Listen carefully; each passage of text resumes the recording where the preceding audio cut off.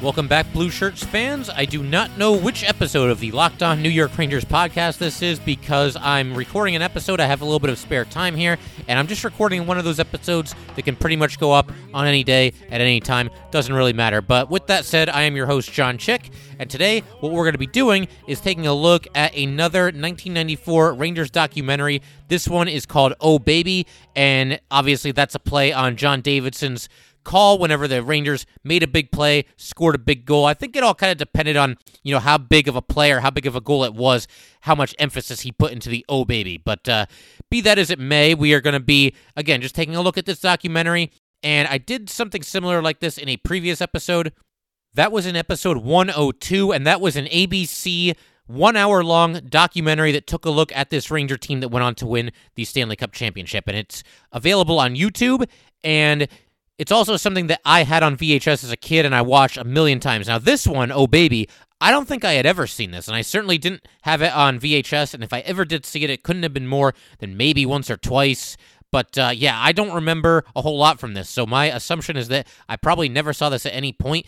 But I gotta say, I think all those years ago, I might have had the wrong documentary because I think I enjoyed this one more. This one takes kind of a more broad look at the Rangers. It takes a look at what they did in the regular season, which the ABC documentary basically just focuses in on the Stanley Cup playoffs, and more specifically the Stanley Cup finals. Because of the whole hour, you basically get 5 or 6 minutes of the first 3 rounds of the playoffs, and then it just dives right into the Stanley Cup Finals and takes a look at the Rangers series against Vancouver, and it's great. It's a very good documentary, but it just chose, for whatever reason, to really just hone almost exclusively in on the finals, whereas this one, you feel like you kind of go through the season with the Rangers. You feel like you get a good sense of what was going on in the regular season, and then they talk about the first-round sweep of the Islanders.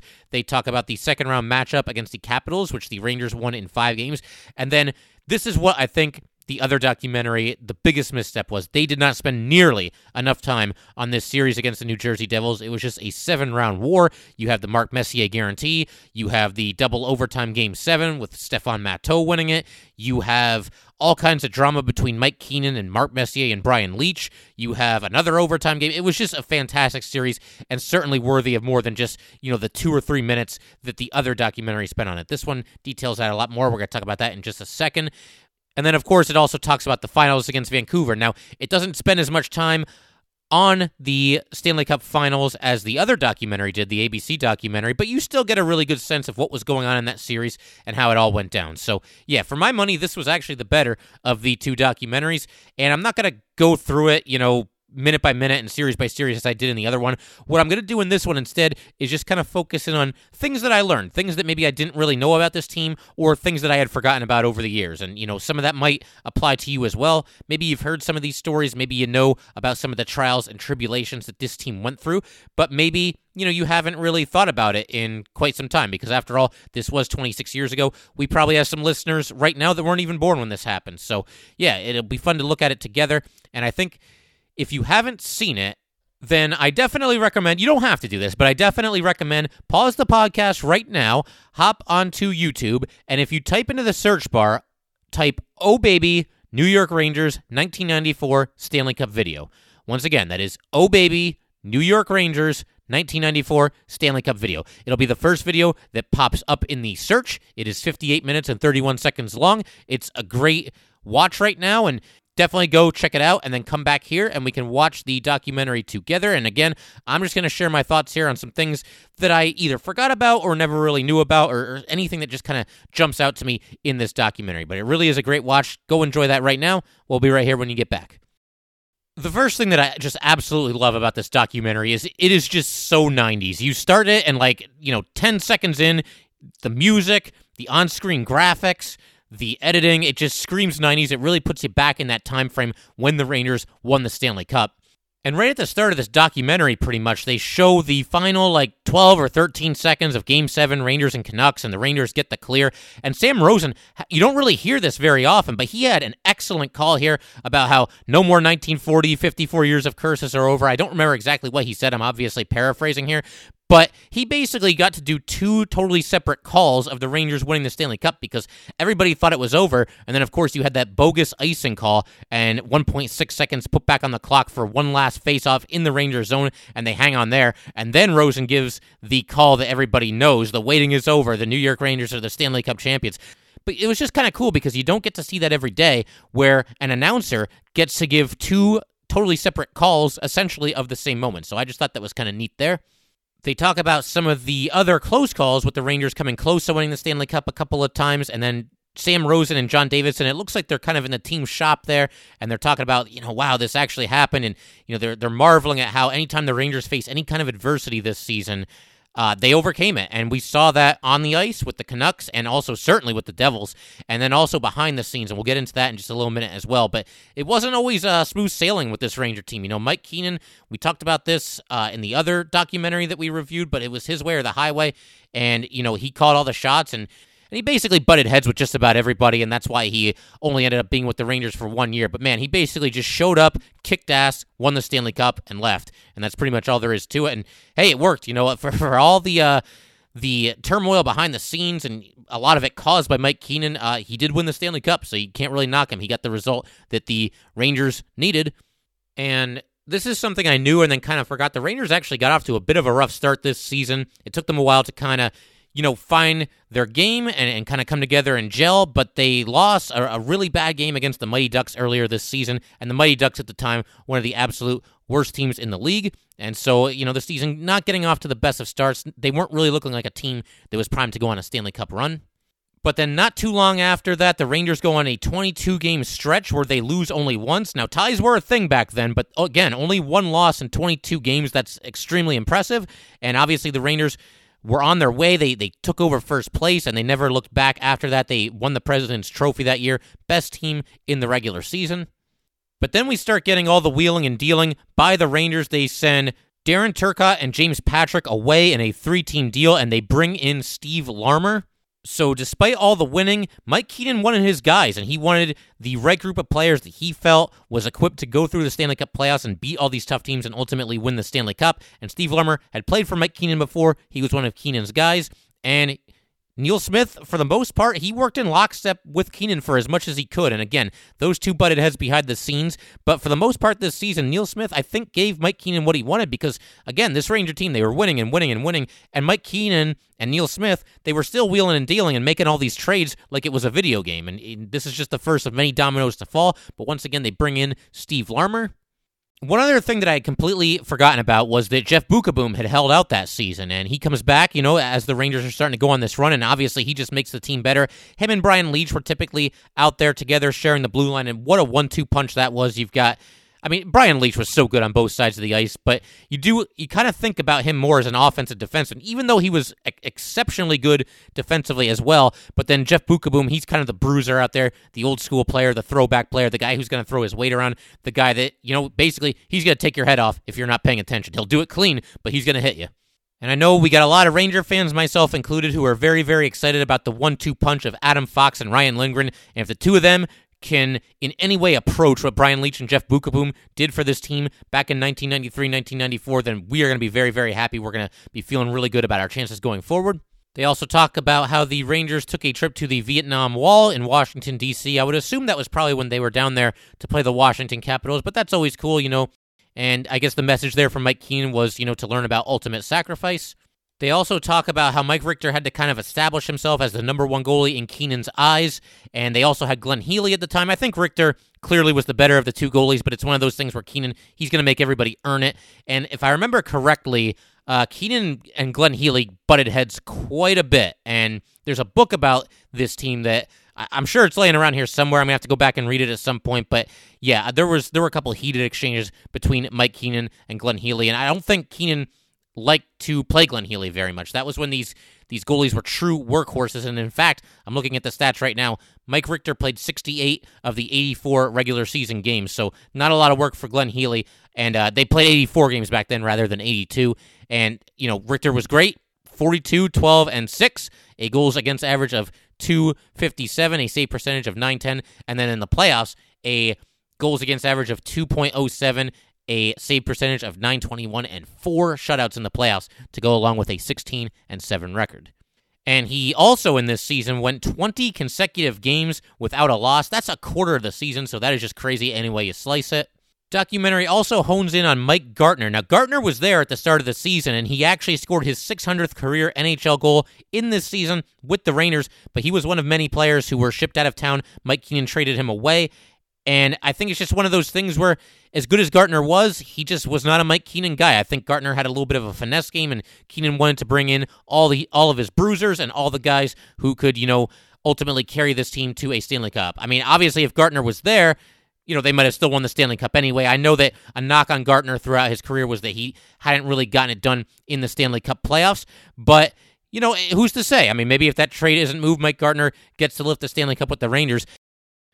The Rangers had 4 players make the Eastern Conference All-Star team that season, and it was the exact 4 you would expect: Messier, Graves, Leach, and Richter was actually the game's MVP. And for a goalie to win the MVP award in an All-Star game, you don't see that every day. It's typically a very high-scoring game where nobody's playing any defense, but obviously an impressive accolade there for Mike Richter. And while they're showing highlights from the All-Star game, the song playing in the background is Smells Like Teen Spirit by Nirvana. Really doesn't get any more 90s than that. Messier had some injuries with his wrist this season, and supposedly he was even considering surgery. I'm not sure how long that would have kept him out, but he decided against it. It sounds like team doctors advised him that it would not be a lingering issue and that he could play through it. And, Mark Messier, you give him that choice, he's going to choose to play through it every single time. That's just the kind of player he was. That's the kind of leader he was. That's the kind of captain he was for the New York Rangers. And here is something that I definitely did not know. Now, I was aware that Mike Keenan was no fan of Alexei Kovalev. I'm aware of the incident where Mike Keenan basically just made Kovalev stay on the ice for minutes and minutes and minutes at a time. Kovalev kept coming to the bench to change off, and Keenan kept waving him back out there. And I guess Kovalev thought that he was being rewarded. And so obviously he didn't get the message there that Mike Keenan was, disciplining him by making him stay on the ice to send Alex Kovalev a message to stop being a selfish player, because Kovalev had a little bit of a reputation for being a little bit of a puck hog and just immature in general, but things got really bad there, and Mike Keenan point blank in an interview just said, listen, I can't control what he does once he's on the ice. I can only verbalize it to him, and if he doesn't stop acting like this, we're going to have to trade him. Neil's going to have to trade him. And to just flat out say that, I mean, you just don't see that very often. And what Keenan was referring there to, and I didn't know this either, Alex Kovalev had been suspended twice that season for 2 separate incidences where he basically used his stick as a weapon. The first was a 5-game suspension, and the second was a 2-game suspension. And so, yeah, Alex Kovalev was really skating on thin ice there, no pun intended. But, yeah, I mean, it came really close. I would imagine it's a situation where, I don't know this for sure. It's just speculation, and maybe it's in that Ranger book that I have to track that down. I just wonder if maybe at a certain point, Neil Smith basically told Mike Keenan, listen, we can't trade this guy because his skills were just absolutely off the charts. And there's no way that they would have been able to get fair value for Alex Kovalev, especially considering the suspensions and the fact that everybody knew that he was kind of falling out of favor with Keenan. So they ended up keeping Kovalev through the deadline, and he played very well in the playoffs and was a big part of the Rangers winning this Stanley Cup. The other thing I got to talk about here, and I can remember reading about this in the past, but it's the Black Aces for the Rangers, and this was just a nickname to these players, these 5 players who didn't really play that often. They were often healthy scratches, and even when they did play, their ice time was very limited. Those 5 players were Doug Lidster, Eddie Olczyk, Peter Anderson, Nick Kypreos, and Phil Bourque. And so then there was a game where Anderson actually got to dress, and he scored what I believe was the game-winning goal with about 28 or 30 seconds left in this game, and as soon as he scores the goal, he immediately points up to the press box to where the rest of the Black Aces are sitting, the other 4 guys, and they're all cheering and going crazy and just having the time of their lives. They were just so happy to see one of their guys come through in crunch time here. And then it gets to the trade deadline, and Anderson, Bourque, Tony Amonte, Mike Gartner all traded away and making room for Stefan Matteau, Brian Noonan, Glenn Anderson, and Craig McTavish. And hey, it worked, right? I mean, all these moves, they led to the Rangers winning a Stanley Cup, but this was kind of crazy. I mean, Tony Amonte was a young up-and-coming player. Mike Gartner was an absolute beast. Again, he scored his 600th goal in this season with the Rangers, and to do this much wheeling and dealing, to trade this much away from your NHL roster and bring in all these other guys and just hope that all the pieces are going to fit the puzzle and, mess with success the way the Rangers did, it was risky, but it worked out. Again, they went through the Stanley Cup playoffs, and they won the Stanley Cup championship. And the other thing that I was definitely unaware of is just how many goals Adam Graves scored, 52 to be exact, to go along with 27 assists, so that is 79 points in the 84 games in the regular season, and then he went on to score another 10 goals and 7 assists in 23 postseason games. And I loved Adam Graves. I was a big fan of him as a kid, but I had no idea he scored that many goals that season. And if you look at the rest of his career, he never really got close to that in any other season. His next highest total, in fact, was 38 goals, which he scored in 1998, 1999 with the Rangers. So just an incredible season. Adam Graves, as good as he was, clearly overachieving this year and obviously giving the Rangers a huge spark and becoming one of the absolute biggest pieces to this team that went on to win the Stanley Cup. So the Rangers, they obviously open up the playoffs against the New York Islanders, and here's something I bet you didn't know. Stefan Matteau and Pierre Turgeon were teammates on Team Canada in the Little League World Series, and it shows actually some clips of them playing together, playing baseball together as youngsters, and obviously going against each other in this playoff series. So the Rangers sweep the Islanders, and Mike Richter was just unbelievable in this series. You can see it in the highlights in this documentary. And Brian Leetch in the 4 games with 8 points, so obviously stepping up big right as soon as the playoffs start. Against the Capitals, the Rangers win the first 3 games. The Capitals win Game 4. Game 5 goes back to the Garden, and it's a tie game late. And Zubov finds Brian Leetch in deep, and Leetch scores from the doorstep to give the Rangers the lead with about 3 minutes remaining, and they hang on for the victory there, so it's on to the Eastern Conference Finals. Obviously, the Rangers play the Devils in the Eastern Conference Finals, and this series is just an absolute battle. And if you want to feel old, Marty Brodeur was the Devils goalie at this time, but he was just 22 years old. And the Rangers really had some issues closing games down the stretch this season. It happened twice against the Devils where they gave up the game-tying goal with less than a minute left in regulation, and then it also happened in Game 1 against the Canucks. And, of course, the Rangers, they open the series against the Devils on Garden Ice. They give up the equalizer late, and then the Devils go on to win it in overtime and take a 1-0 series lead. Between Games 1 and 2, this documentary mentions a longtime Ranger fan since 1940. Her name was Cecile Seidel, and she was actually murdered before she was able to watch the Rangers close out the Washington Capitals in Game 5 in Madison Square Garden. So obviously a heartbreaking story there. The one kind of strange thing about this documentary is it mentions it, but it doesn't talk about it at all. But then at the end of the documentary, they kind of put a bow on it, wrap it up really nice. Adam Graves says a couple of really nice words about her, as we'll cover when we get to that point. But as for Game 2, the Rangers, they struck back. They win, I believe, 3-0. They tie the series at 1. Game 3, there's an incident where Alex Kovalov is down on the ice, and Ernie Nichols cross-checks him viciously in the face. Kovalov's completely defenseless, just a complete cheap shot there. And the Rangers went on to win this game in overtime. Kovalov had a shot in overtime. He was hammering away on the doorstep. Brodeur stopped it, but then Stefan Matteau, he actually, before Game 7, scored an overtime winner in Game 3 of this series to put the Rangers up 2-1. And then after this game was over, Mike Keenan in his presser was asked about the Nichols incident with Kovalov, and Keenan said point blank, yes, I believe he should be suspended. Basically said it was garbage, and that's exactly what it was. He was absolutely right, and Nichols was indeed suspended for Game 4 of this series. Game 4 was really strange because the Rangers lost this game 3-1, but in the middle of the game, Keenan replaced Richter with Glenn Healy, and that just sounds like a strange time to make a goalie change. It's not like the Devils had lit up Richter for 4 or 5 goals, but I guess for whatever reason, Keenan wanted to send a message or didn't like what he was seeing, and he also benched Messier and Leetch for significant stretches of this game. And to do that to arguably your 2 best players on the team, very, very bizarre. And I know that sometimes as a coach, you have to send a message. I don't think Game 4 of the Eastern Conference Finals is the right time to do it. I don't think you take your best guys off the ice, but regardless, that's what he did. And he basically just opened the door for the Devils to jump back into the series, and that's what happened. The Devils get a 3-1 victory here, and the series is now tied at 2. And then the Rangers put out a report that Leetch and Messier were both dealing with injuries, and it seems like that was more like the Rangers and Mike Keenan trying to do damage control because they realized, like, oh, maybe that was pretty stupid, benching our best two players in an absolutely huge game against our rivals in the Eastern Conference Finals.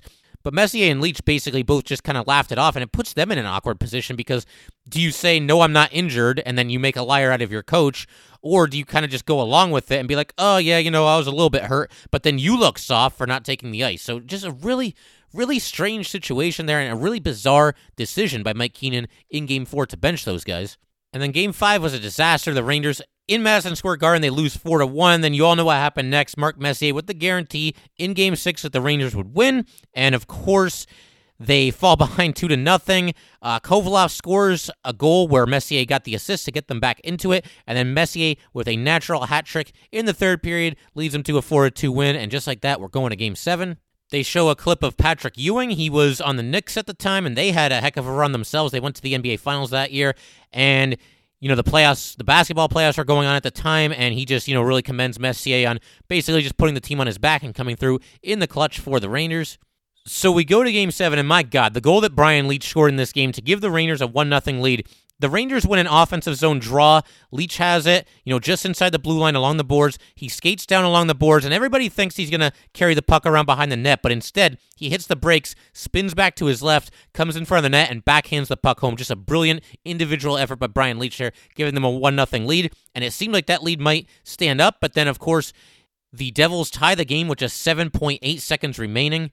Basically, the Devils just threw it toward the front of the net, and they whack away at it, and they stuff the puck home, and they tie the game, and then they show a guy in the press box, and I'm assuming he's a sports writer of some kind here. I don't know who it was. You can't see his face, but it shows on his computer screen there is an image of what looks to be the back page of, some kind of major publication. It's kind of hard to see what it is, but you can see that the way the back page is laid out here, it says 1940 in huge letters, right? So 1940 taking up about half the page, and then underneath 1940 it says, "The curse lives as Devils rally to KO Rangers."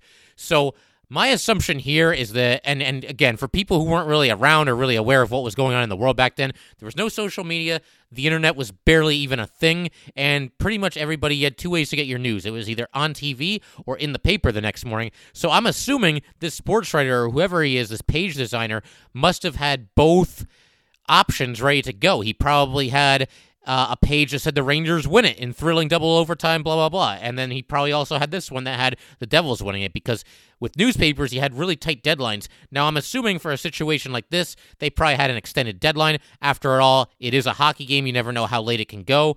But I'm sure that as soon as this game ended, all journalists, all sports writers who worked for these papers, it was going to be a race to the finish. And, you had to get all your stuff in and have it ready to go for the next day.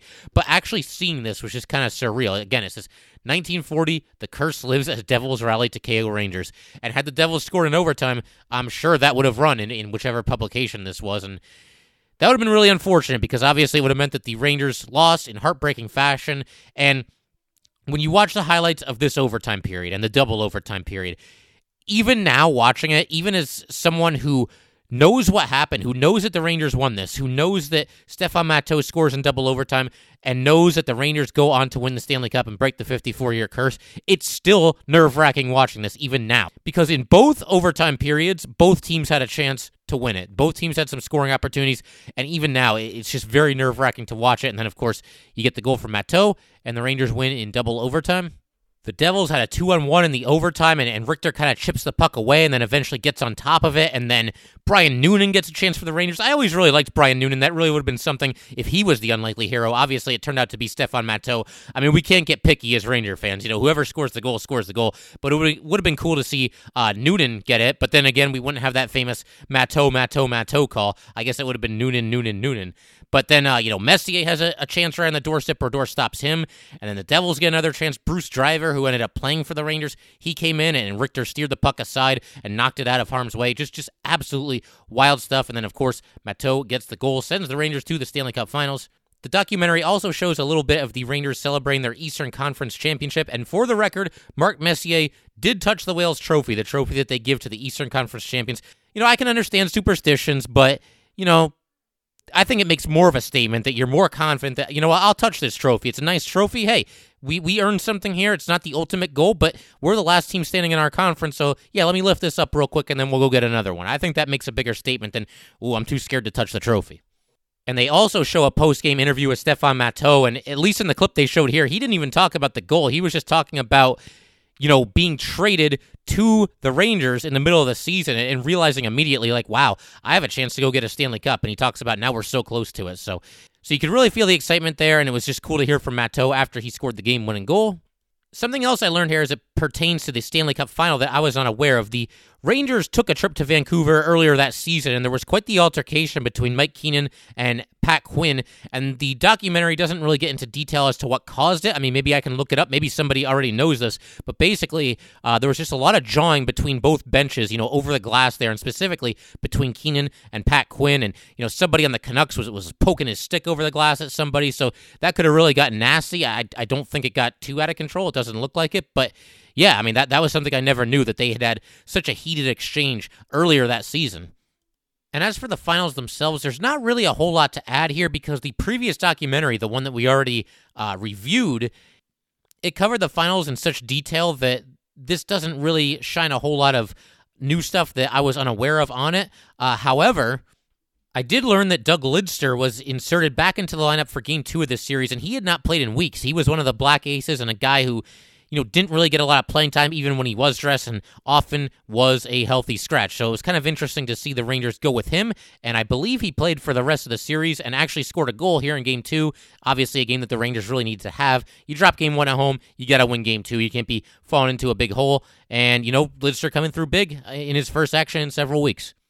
This I also knew about, but Alex Kovaloff at the time had a good luck troll. These trolls were big at the time. They were like these 3-inch tall little, basically action figures, and they were just, goofy, and they had crazy hair.